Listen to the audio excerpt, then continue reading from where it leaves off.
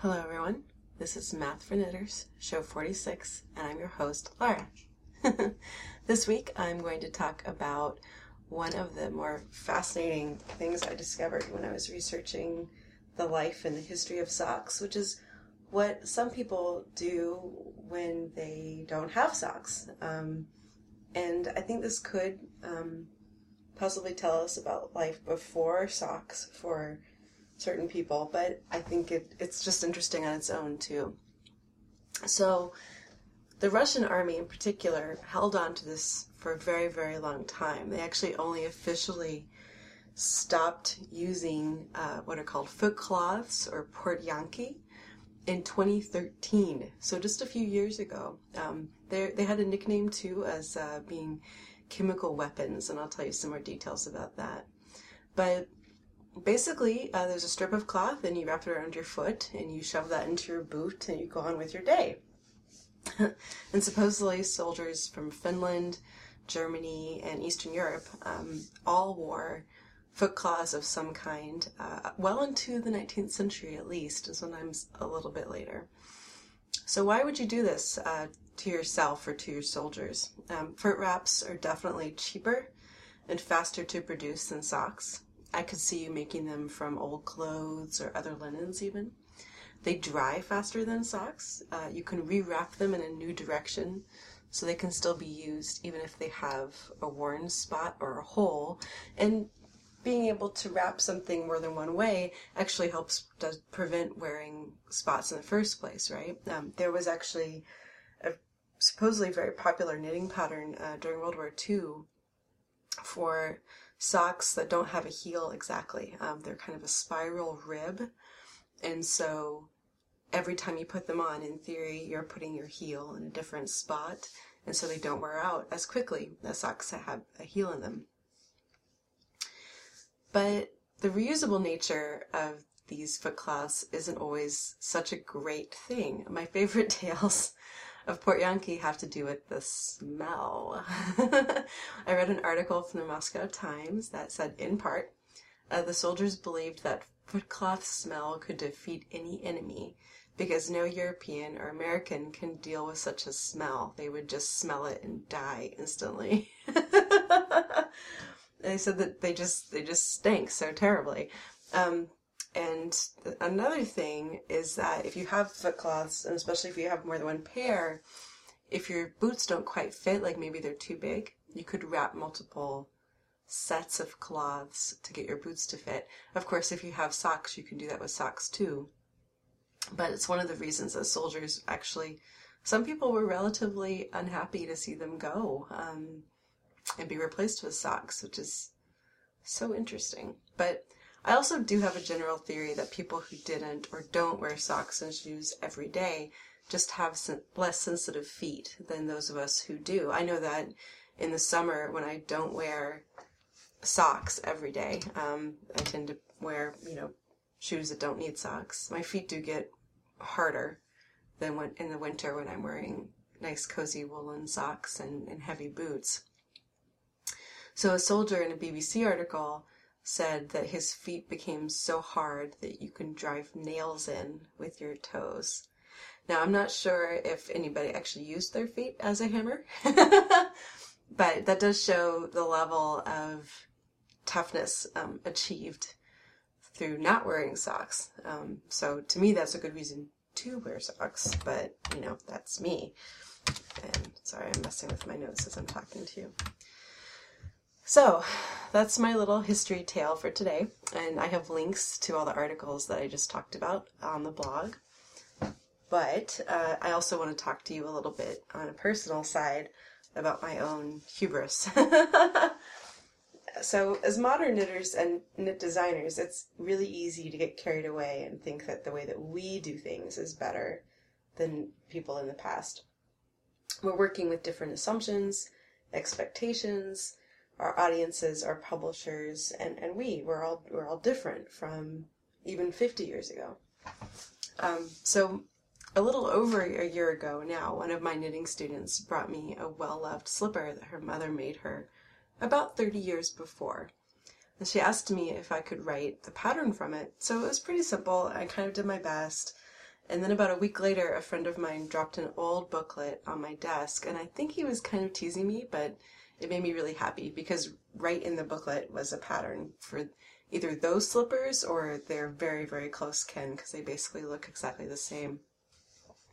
This booklet was from the Bernard Ullman Company, and they call them Slippers number 2260, so, very fancy name. And this was published in 1976, but I think the pattern's probably at least as old as 1950, and if you look around enough, you'll find several versions of it. And when I shared it on Facebook and Pinterest, a lot of people told me about how they learned to knit from this pattern. One of my knitting students is actually a recovered stroke victim, and she's very excited because she's taking the class basically to learn to knit again.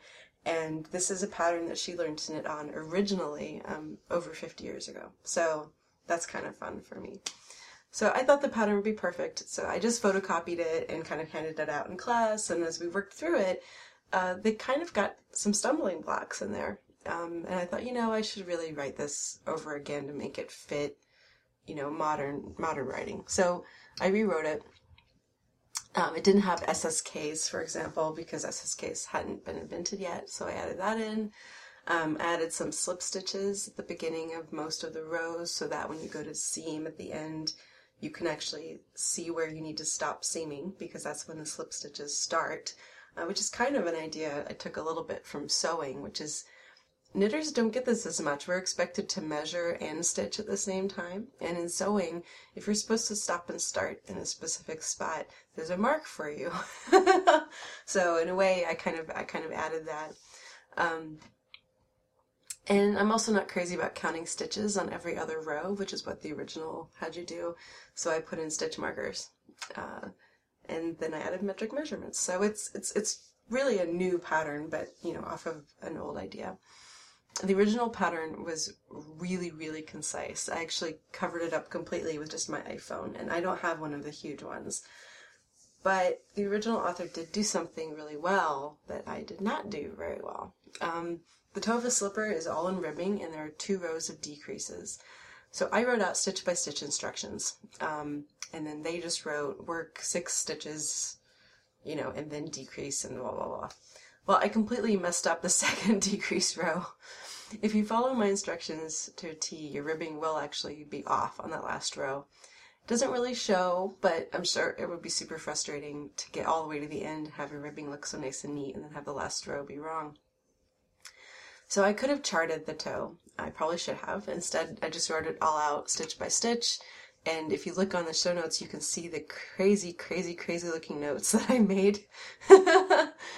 But it looks like part of the problem is that I thought the center stitch would be the same for every row, for every size, and it's not. And I explain a little more in the notes why that is. But basically, when you're repeating K1P1 or P1K1 a certain number of times, you end up with a different stitch in the center of each row, depending on how many times you're repeating. K1, P1 is a sets of 2, and there's a beginning stitch at the end, which makes it an odd number of stitches for the whole set. And I guess I just kind of thought, oh yeah, that's going to work out. And yeah, it turns out that it doesn't. So if you work, like for instance, if you say P1, K1, P1, that is an odd number of stitches, and it begins and ends with a P1, and the stitch in the center is a K1. If you work P1, K1, P1, K1, P1, 5 stitches instead of 3, then you still have an odd number of stitches, you still have a beginning and end with a P1, and the center stitch is now a P1. Which kind of scares me, because I use slip stitches a lot. Slip, slip one, knit one, slip one, knit one. And I have never noticed this before. So that might explain, I have been getting questions on Ravelry about one size of one of my sock patterns from my book. It's the Stree sock pattern, and this very, very nice knitter gave me very detailed notes about what she did. And I'm guessing what happened is I messed up because of this. So I need to look closely at her notes and figure out what the mistake is and put a correction on the blog for the book. So I am sorry, and thank you to nice knitter whose name I can't remember, and I'm sorry. But I've written all these crazy notes, and I think I have it figured out. And I think I'm going to just have a line before the final row that's like, look, if you want to just keep things in pattern and you think you can just work it out yourself, power to you, go for it. If you want to follow stitch by stitch instructions, those are the next. I'm going to test it this time before I actually republish it. And if you've already bought the pattern, I am sorry. And I'll send an update to everybody who bought the pattern when I finish and have a complete, correct, stitch by stitch, clear, modern knitting pattern. That's it. Tales of Stinky Feet and my mistake. Possibly mistakes. But oh well. I'll see you next time. Thanks, bye-bye.